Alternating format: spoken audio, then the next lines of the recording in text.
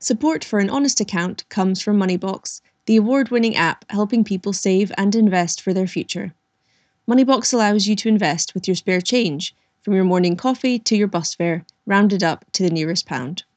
Moneybox offers a range of savings and investment accounts and makes it super easy to use. All you do is sign up in minutes and get started with just £1. Join over 200,000 people saving and investing for their future with Moneybox. You can download the app today or head to moneyboxapp.com for more details. Please remember that with all investing, your capital is at risk. And thank you to Moneybox.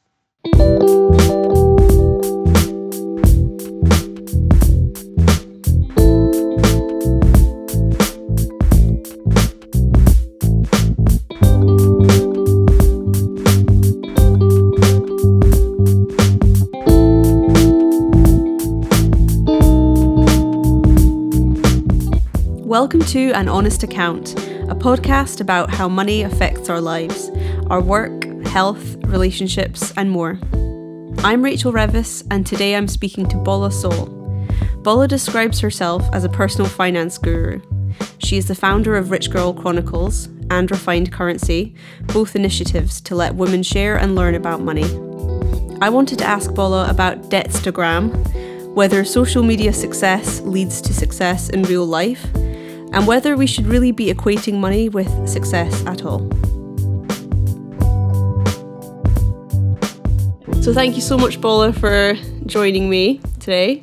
I wanted to start by asking a phrase which I've heard you say quite a few times on YouTube and that kind of thing, and it's "there's rice at home." Yeah. And you even have it printed on a jumper. Yeah. And I love that. And obviously, to a certain extent, we all know what it means, but I just want you to talk a little bit about why that became so important to you, that phrase. Yeah, well, first of all, thanks for having me. You're so welcome. There's rice at home. So, like, growing up in an African household, it was literally like, the famous joke is that you would be out driving with your mum or your parents, and you'd be like, oh my gosh, there's McDonald's. Mum, can we go to McDonald's? And she's like, yeah, sure. And then we're driving, and we literally just see McDonald's pass by our eyes. We're like, what's going on? And she's like, there's rice at home. Oh, she tricks you. So she tricks you into thinking you're going to McDonald's, and then you get home and there's rice at home. And I think the whole point of using that phrase now that we're older and we're making money is it actually won't kill you to stay at home and eat the food that's there. So whatever you have, whether it's pasta, whatever you eat, is basically like save your money and like stay in, basically. But why is it so hard? You know, when they talk about a habit takes like a month to make something a habit. I don't know how long it will take me, maybe 10 years, to avoid the temptation of buying things I don't need and eating out. Like where we are at the moment near Peckham, like there's so many good places to eat. Do you have that struggle, or have you got to a place now where you see a bigger picture with money? I'm very grateful I've gotten to that place, but I want to say it was really recently, and I don't know what it was. I think it was at the beginning of the year, not having a job and trying to keep up with the lifestyle I was living when I did have a job, and realising that wasn't going to work, and then getting money again and still realising that as a result of not working for the last 6 months, I'm still not in the financial position I need to be in to go back to that lifestyle, and then making a conscious decision to say, well, do you really need this lifestyle for everything? Like, what's the opportunity cost? What are you, by taking that lifestyle now, what are you giving up in the future? And these days, it sounds crazy, but I just stare at old people and I'm like, oh man, what's going to become in 40 years? Or, who's going to help then? And what's my pension really going to look like if I continue making these decisions? But who are the old people you're looking at? Do they have a fur coat, or do they not look like they're doing that well? I mean, both. Both, okay. Both, I think I look at both and I'm like, it could be either or, but what am I choosing for myself today that's going to set me up, So how far ahead do you plan? Because I've said this quite a few times on the podcast, but I'm really bad at planning. I don't see ahead more than a few months, which is bad. But how far ahead do you plan and think about things? I guess I'm now, okay, not really that far. Okay. Because I guess I'm now thinking till I'm about 30, but it's so funny because me turning 30 in like 2 years and a bit I'm 27. It's literally just more like career focused. It actually has very little to do with money, but more to do with like where I'll be. So I don't plan that far ahead. But 30s is my time to make smarter investment decisions. I've spent a lot of time toying with money because I felt this was the only time in my life I could. And yeah, so I've only really planned to 30. I relate to the toying with money thing, because doing anything with money is a commitment. Whether I'm not saying I could afford to buy a house, but if you do, or if you lock it away in a pension, or you invest for the long term, which it should be, right? It is making a very big decision, because you could do a million other things with the money. Literally. So you think when you turn 30, you'll know where to put it? Is that what you're saying? Not necessarily where, but it will just more be like long-term investments. So maybe looking at things like bonds, which according to a conversation I had with my brother, who's quite good with his finances and the great knowledge of Warren Buffett, bonds over long term are a better idea. So that's something I would be looking into, as well as, I guess, just different types of like index funds, stocks and things like that. But that's more of a risky level. So my brother was basically breaking down to me yesterday in a very long conversation about having a good percentage of like safe investments to risky ones. So maybe risky, you invest like only 15% of what you put towards investing. You put the majority in safe and see where everything else gets you. That sounds sensible, yeah. And you've talked quite openly, because I've done my research. You're like, why have you been watching all my YouTube clips? But you've done your homework. Yeah, basically, that's me. You've talked openly about the fact that you don't have like everything sorted in your life yet, and you have this knowledge and you're working to implement it, but it doesn't mean that your own personal like financial situation is like 100%, and you've had challenges you've talked about and stuff. And that's really interesting, because it kind of sits not at odds, but it's like other personal finance gurus and experts, they might not be as open about their own situation, or they might want to project a certain image of having it all sorted. Yeah. So what do you think, why do you think that why are you so willing to be open about the challenges you've had, when I guess people will be looking to you for inspiration and advice and that kind of thing? I think it makes you more relatable if you talk about the things you've struggled with. When you speak about accomplishments too much in anything, I think it's more like, look at me, look at me. I mean, even you look at someone like Beyonce, for example, everyone's just like, yeah, like, oh yeah, queen. But when she says something like, I don't know, she's gone through a sticky situation that we could all go through, relationships and things like that. I guess your empathy can grow for the person, because you could see yourself in that position as well. And also there was somebody that I knew of, and some of my friends, I've seen how like some of my friends and people I know maybe speak about people who look like they have it all figured out.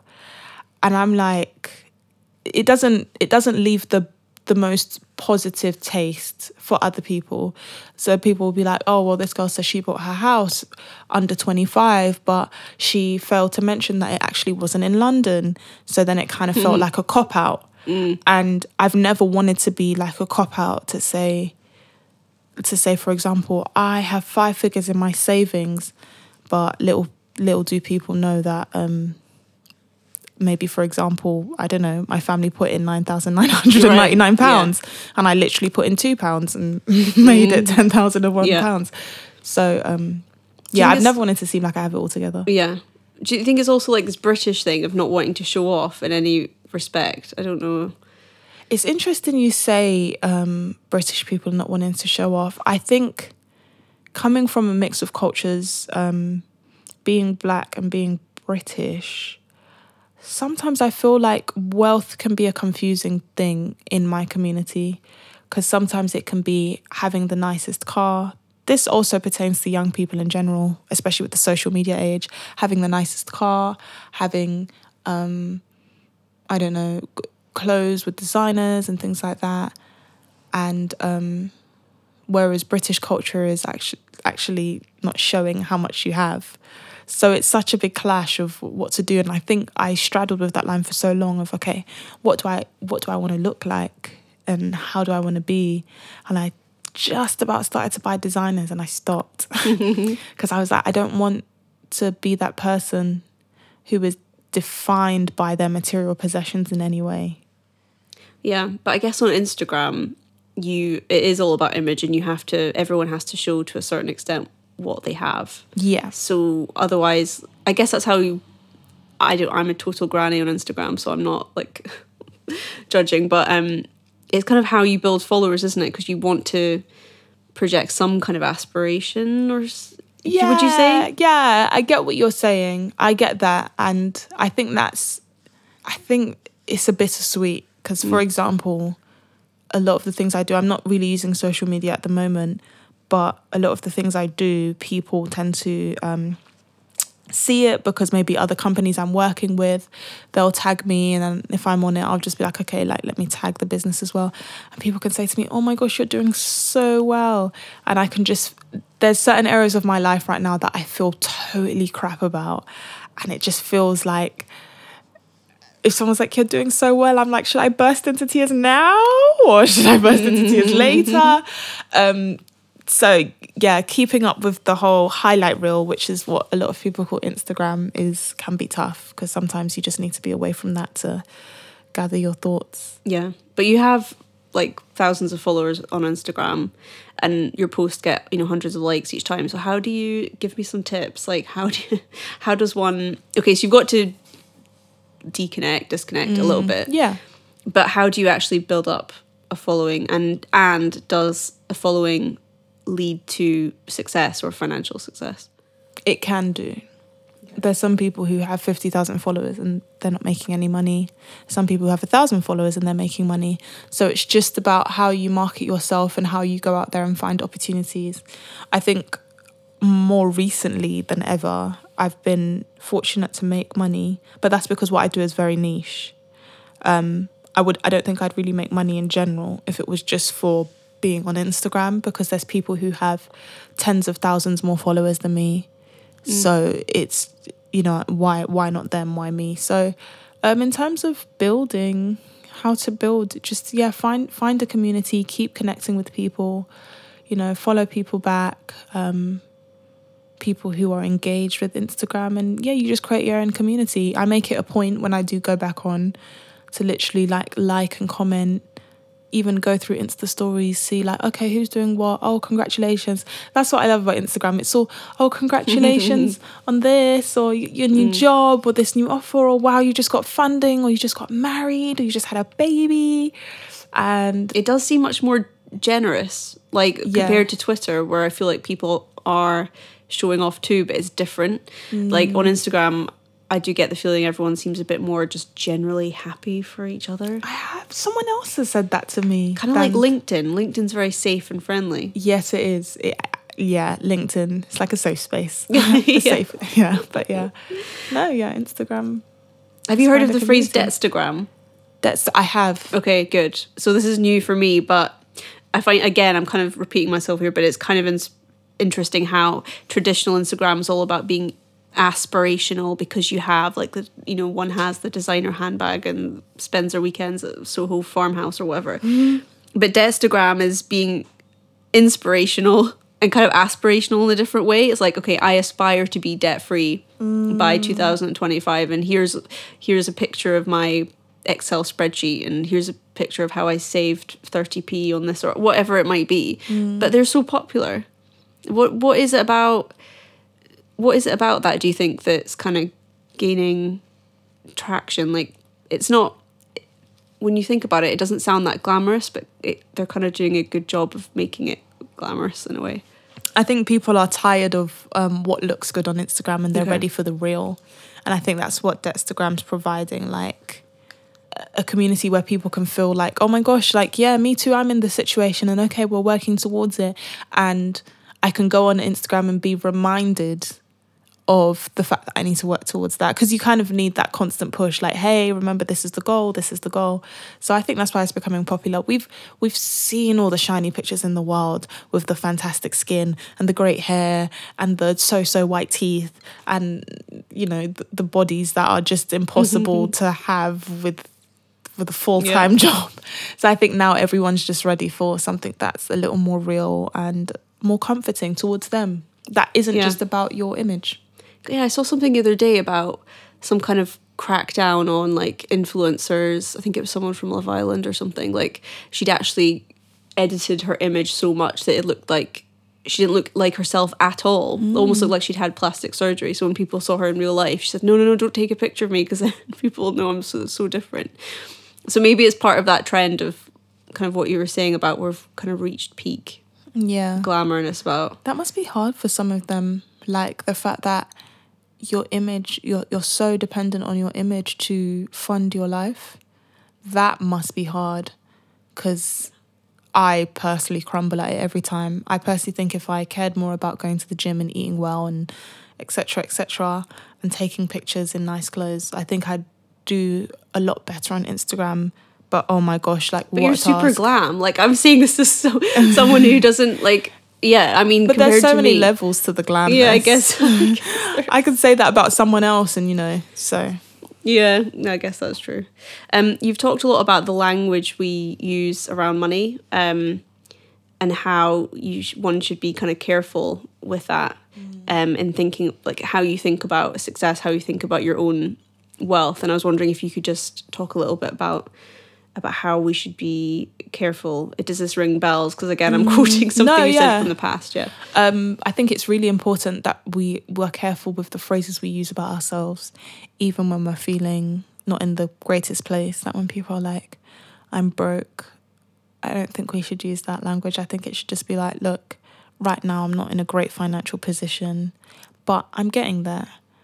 And everyone has different versions of what that means to them, but being broke is I don't know, a homeless person could say they're not broke. So do you know what I mean? It's a bit like, just be careful of the words you use. It's a bit like saying so easily now because of the conversation of mental health has become so rife. I'm depressed. Or is it that you're just having a bad day? Like, can we use gentler words to define our situation without it sounding so ultimate, so so easily defined? Can we? Do you think it helps if you're careful about your language? Is that helping other people as well as helping yourself, like those around you? Potentially, yeah. Because sometimes I find that I can be quite hard on myself, and unfortunately, that sometimes means I've been hard on others that I love, and if they don't treat themselves that way, they think like you're being so mean, but I'm like, I'm mean that way about myself. So sometimes I'll say something like, oh, I'm so stupid, and my friend will be like, don't say that, or be like, don't say that about my friend. Yeah.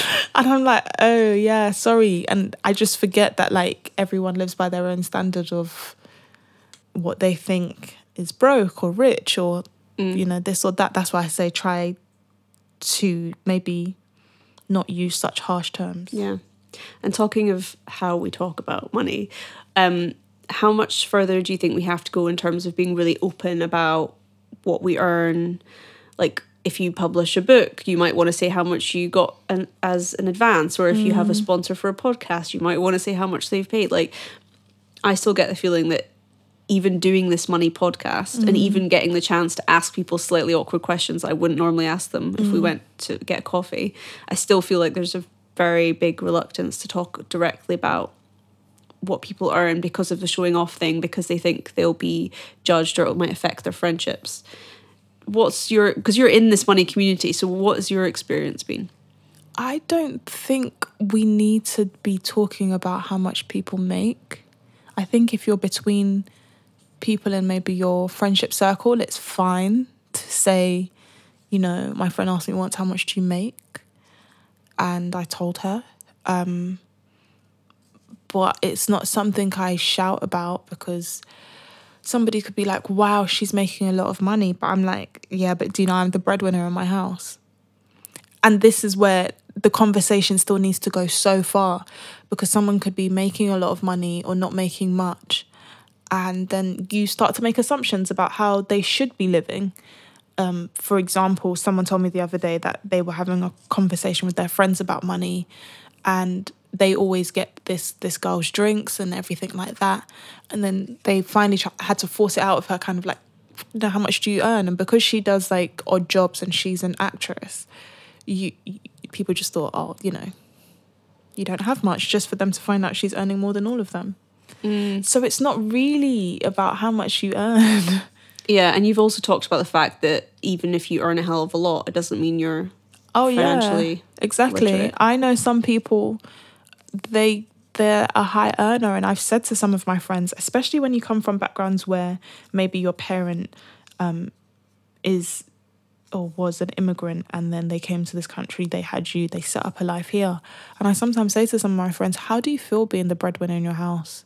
And then they're like, it's hard. And I'm like, right, okay.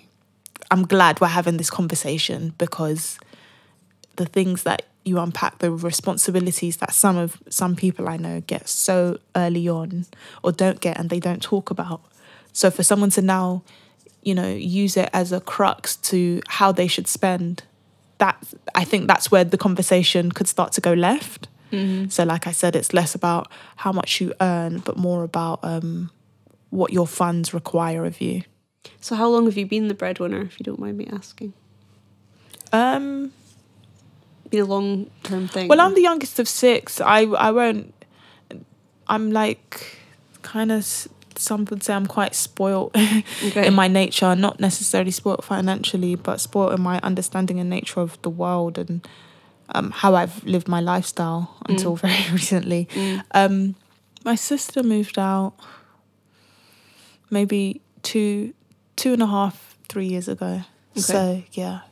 So how has that impacted you? Because you said there that it was hard. Like, is it a lot more stress? Is it just something that you think about more? Say if like there's a weird job situation going on, like how does it impact? No, luckily for my mum, regardless of that. So this is the thing again, regardless of being the breadwinner, my mum has always tried, although I do pay rent at home, my mum tries to make me still feel like a child in the house, as opposed to a full-blown adult who you need to take care of this, you need to take care of that. However, I am quite cautious of the fact that my mum is like reaching retirement age, and what does this mean for her? What does it mean for me?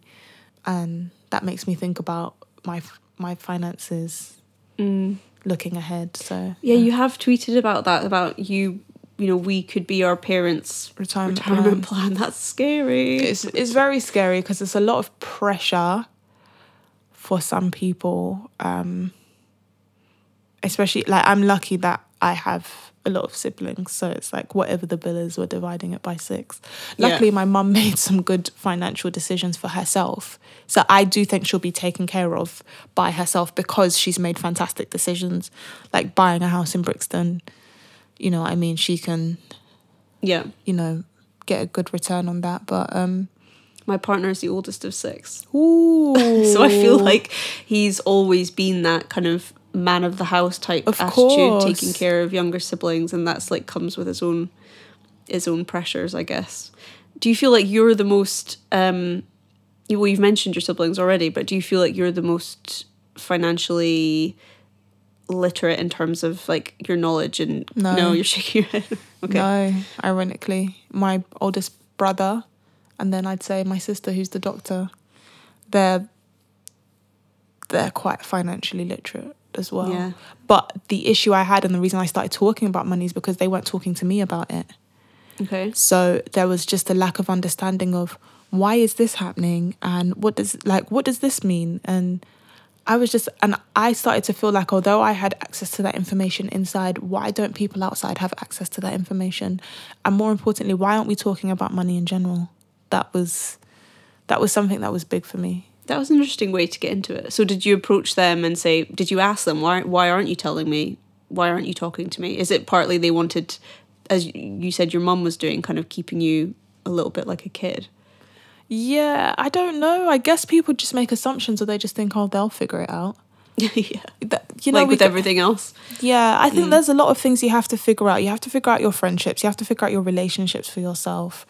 But I think when it comes to things like money and maybe even career, just some guidance on it would be great.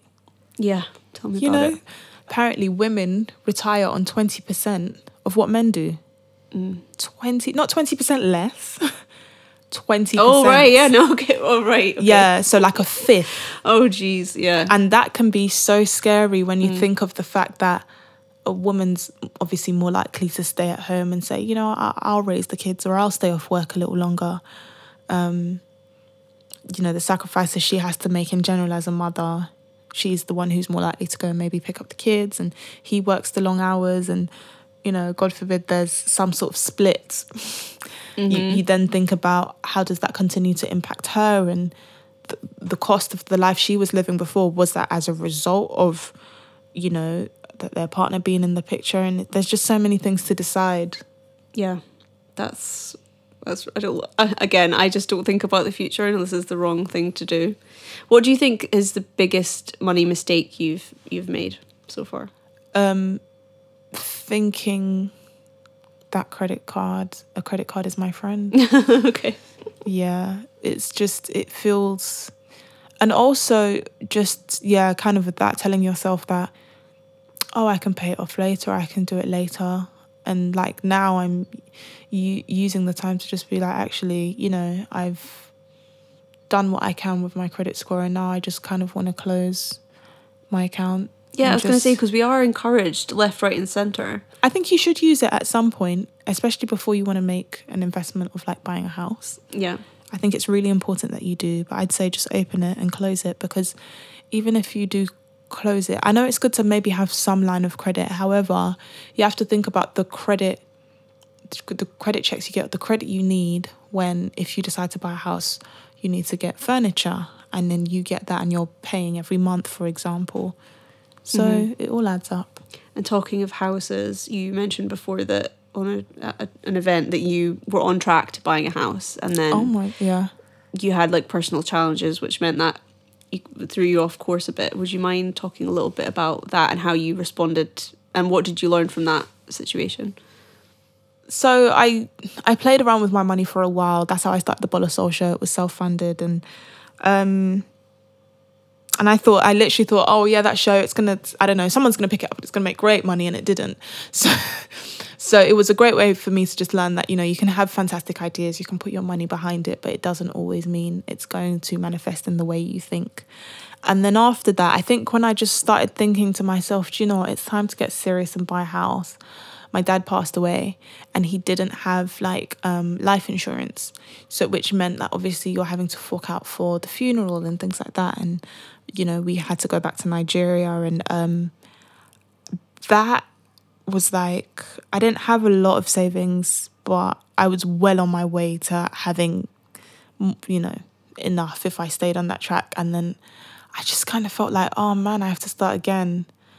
And then I was made like redundant from a project I was working on within 6 months of my dad passing. And I was like, and that was all last year, towards the end of last year. So I was like, ugh. So I'm now spending the whole of this year and a little bit of next year just trying to get back on track. And it's the most aggravating thing of my life, because I'm used to kind of, you know, I can be a little off track, but I can usually fix it in like a month. So it's never that bad. So to be in this position now, I'm like, oh my gosh, like adulthood has hit in a way I had no idea it could hit. So how are you getting back on track? What kind of things are you having to do? Live on a lot less, shop at Lidl, Okay, yeah. which I actually love. I like Lidl now. Lidl's pretty good, I must say. Yeah. Yeah, I don't get my nails done anymore, and that's not a big deal. I don't do my hair as often. So probably ironically, that's one of the reasons I've backed away from social media. I don't buy as many clothes anymore.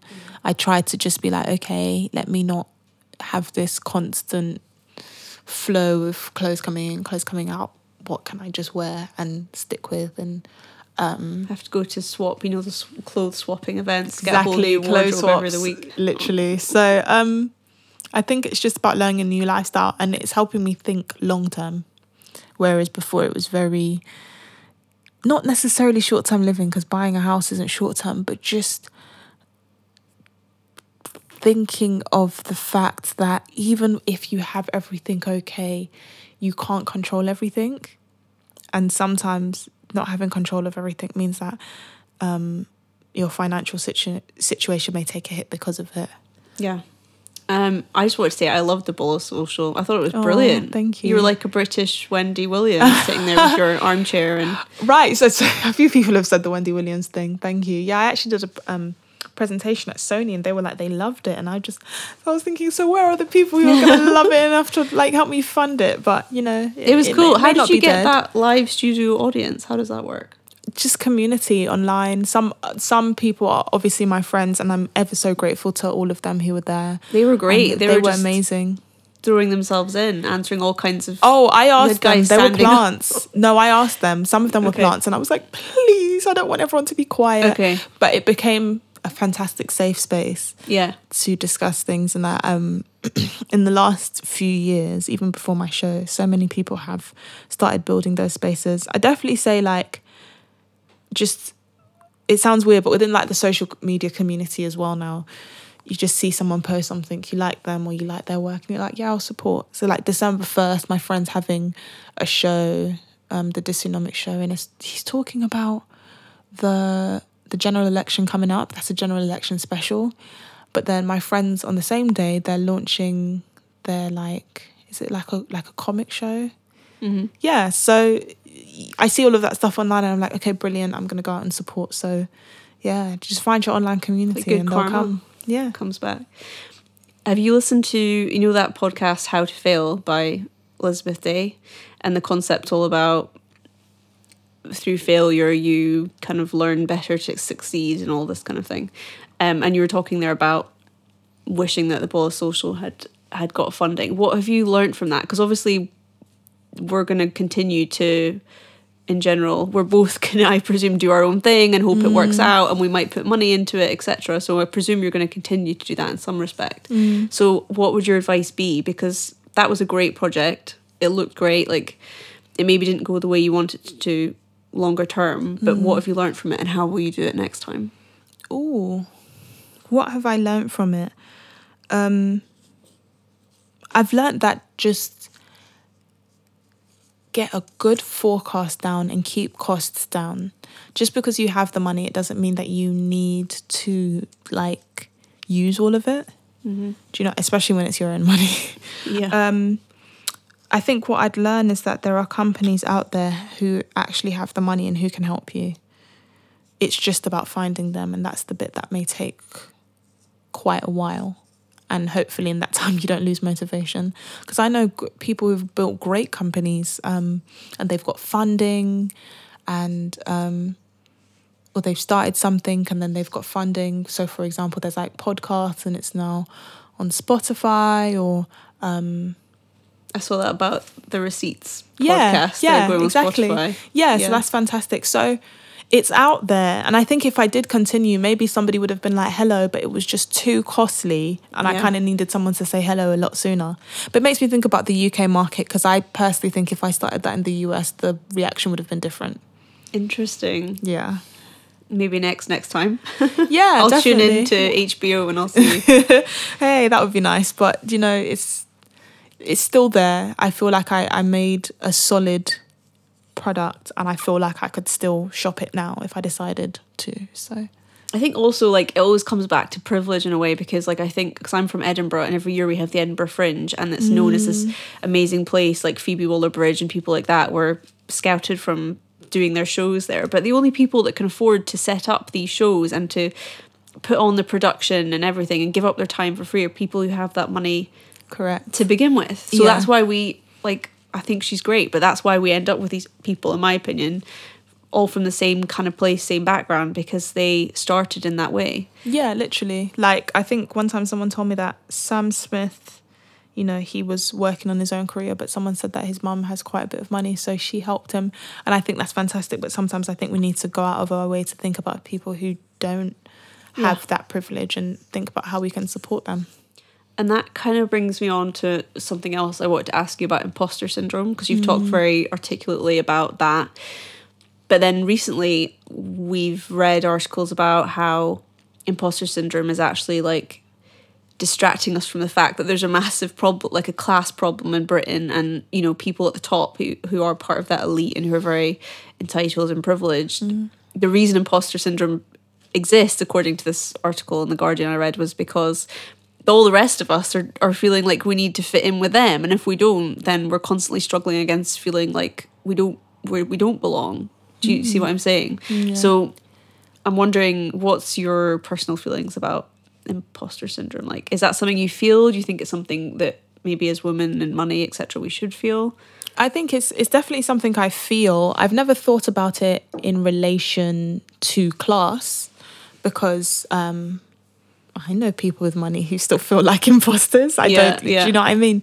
I think for me, though, you're right. That could have something to do with it. I guess maybe it does have something to do with like class and privilege, because I can stand up and be like, okay, I'm going to speak with a bank and I'm going to be on a panel, and I could inside be feeling like, but your finances aren't all there and no one's taught you how to speak on a panel, and you know, you could start chipping away at the negatives in your life or the things that you view as negative and start saying, well, I don't feel like I belong there.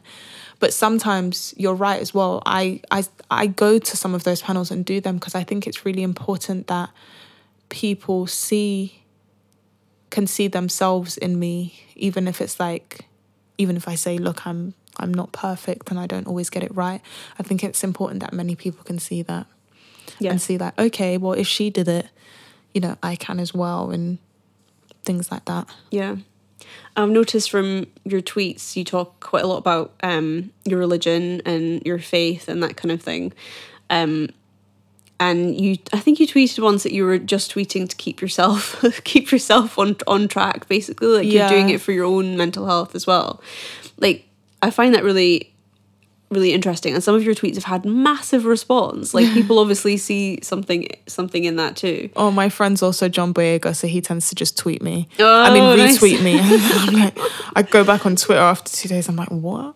Yeah, like, I think that's interesting. How does your religion factor into, because you talk about being purpose driven and that kind of thing? Yeah. So how does your faith influence how you feel about material? I guess because some of this discussion is material. We can't hide away from that. No, we can't. I guess my faith just helps me think about things that are bigger than myself. So as we said, you know,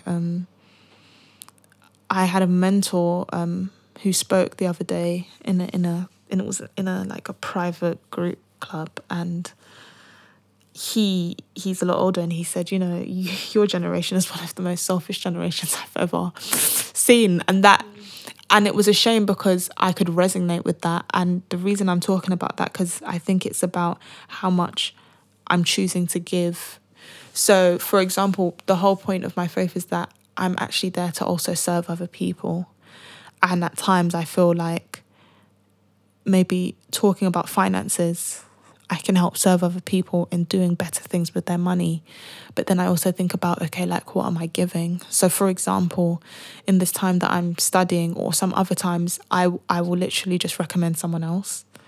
And, you know, if it's a paid opportunity, fantastic. Most of the time it usually is, or some great coverage.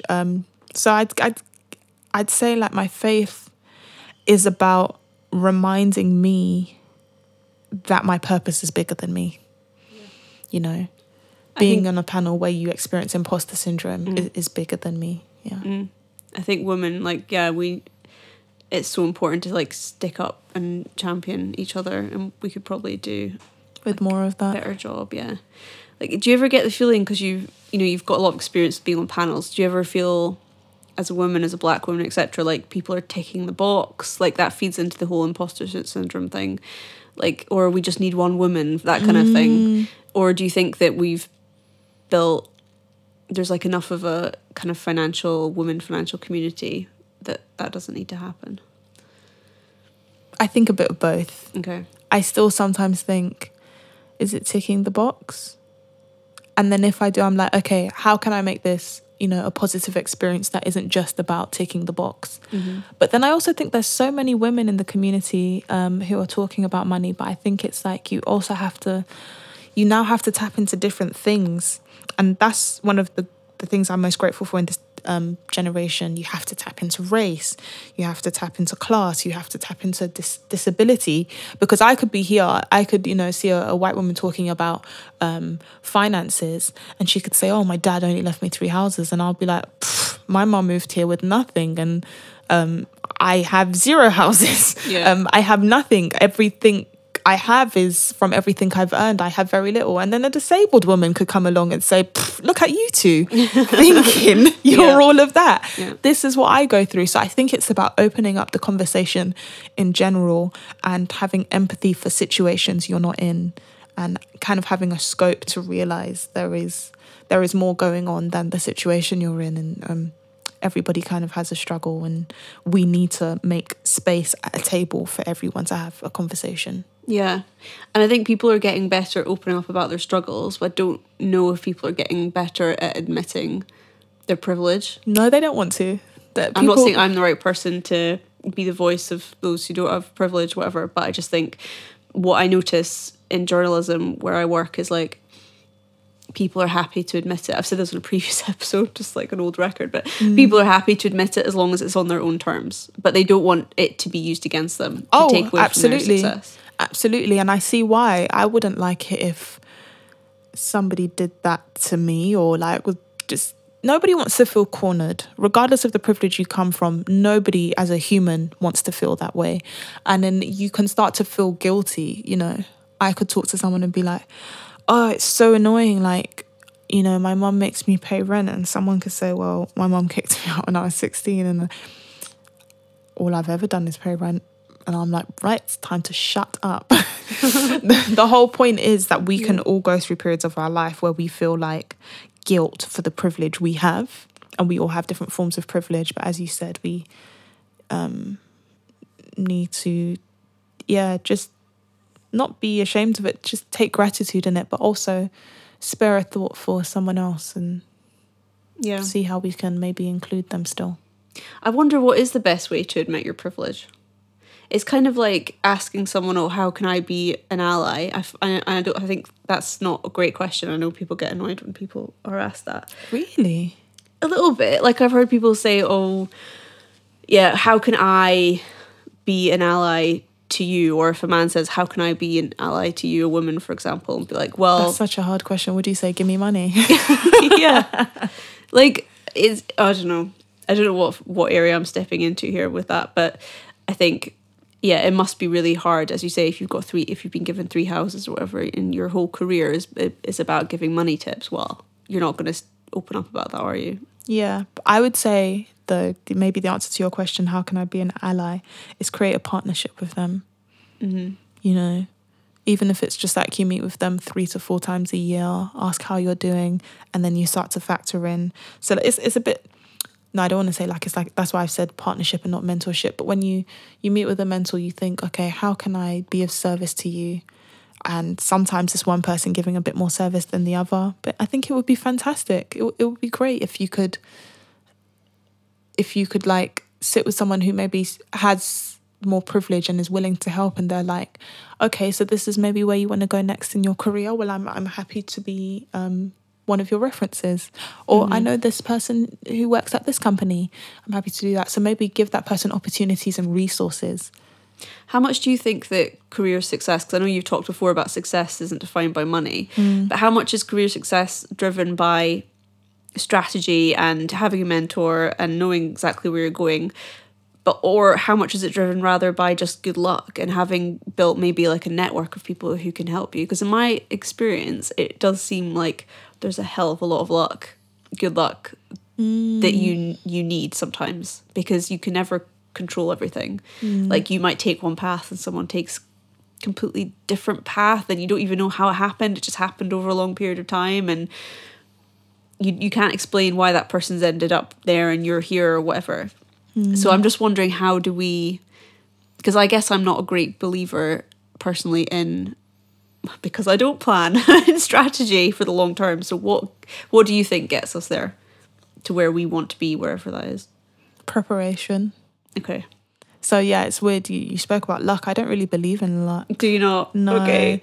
I think I just believe in like preparation, and that that will steer you towards certain opportunities. So, for example, when I was on the panel with Vestpod, I guess preparing for that is obviously attending. And had I not gone, maybe that would have been one of the resources you used to find me. I think a lady from Stylist found me that way. So sometimes I think it was preparing for that by being on other panels that helped me go to that. And I think all the dots connect, but you can't always control them. You can see them going backwards, but not going forwards. Mm-hmm. And yeah, but it's weird because as soon as you spoke about that and, career and profession, I just started thinking about men and the fact that sometimes has nothing to do with preparation or luck or whatever it is for them. They're just a man. And they can just... I'm looking at Hugh right now. I'm joking, Hugh. But like they can be in the middle of Canary Wharf and like wear a shirt and trousers and they'll be like, you look like you could be a manager, let's go. Right. Perceptions. That's crazy. And I'd be standing there maybe the same thing. I'm like, what's she doing? The androgyny look. Like, yeah. So, yeah, I've seen that happen so often even in like my office or other offices that men just get, thrown. So yeah, you be the next leader because that's what they're so used to doing. So we just have to change. So many people who look like them or just presuming that they can just do it. Exactly. Presuming. A lot of men, what do they say? They say like men will see 30% of things they can do on a job spec and go for the role, whereas a woman will see 30% they can't do. And yeah, I think that's how the world continues to see things. Like, just pick a man and he'll get it done. It's so depressing.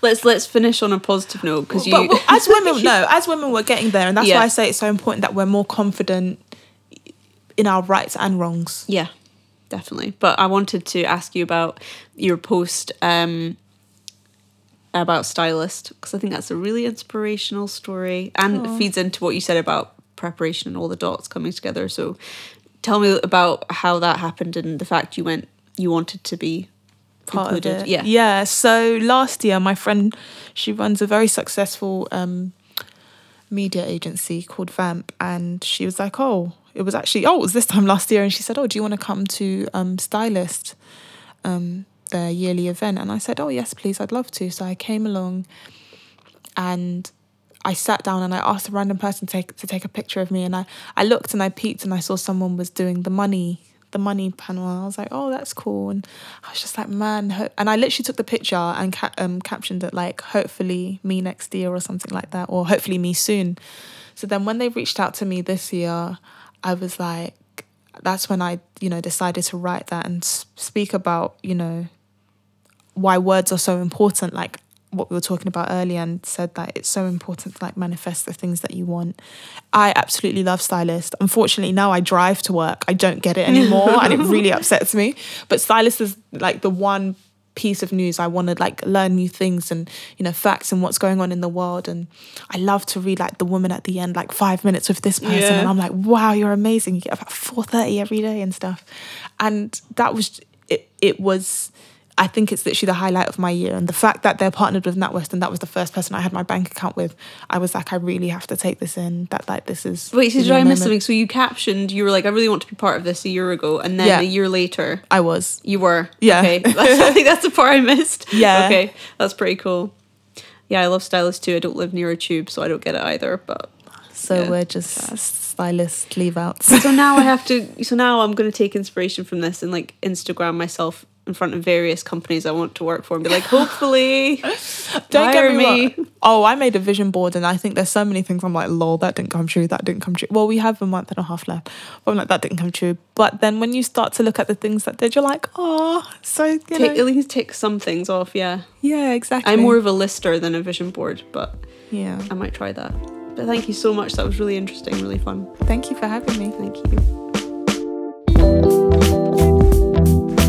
Thank you for listening to An Honest Account. I'd be really thrilled if you rated, left a review, subscribed, or all of the above to this podcast. You can tweet us at honest_account_. We're also on Instagram, or you can email us at contact@anhonestaccount.co.uk, and see you next week.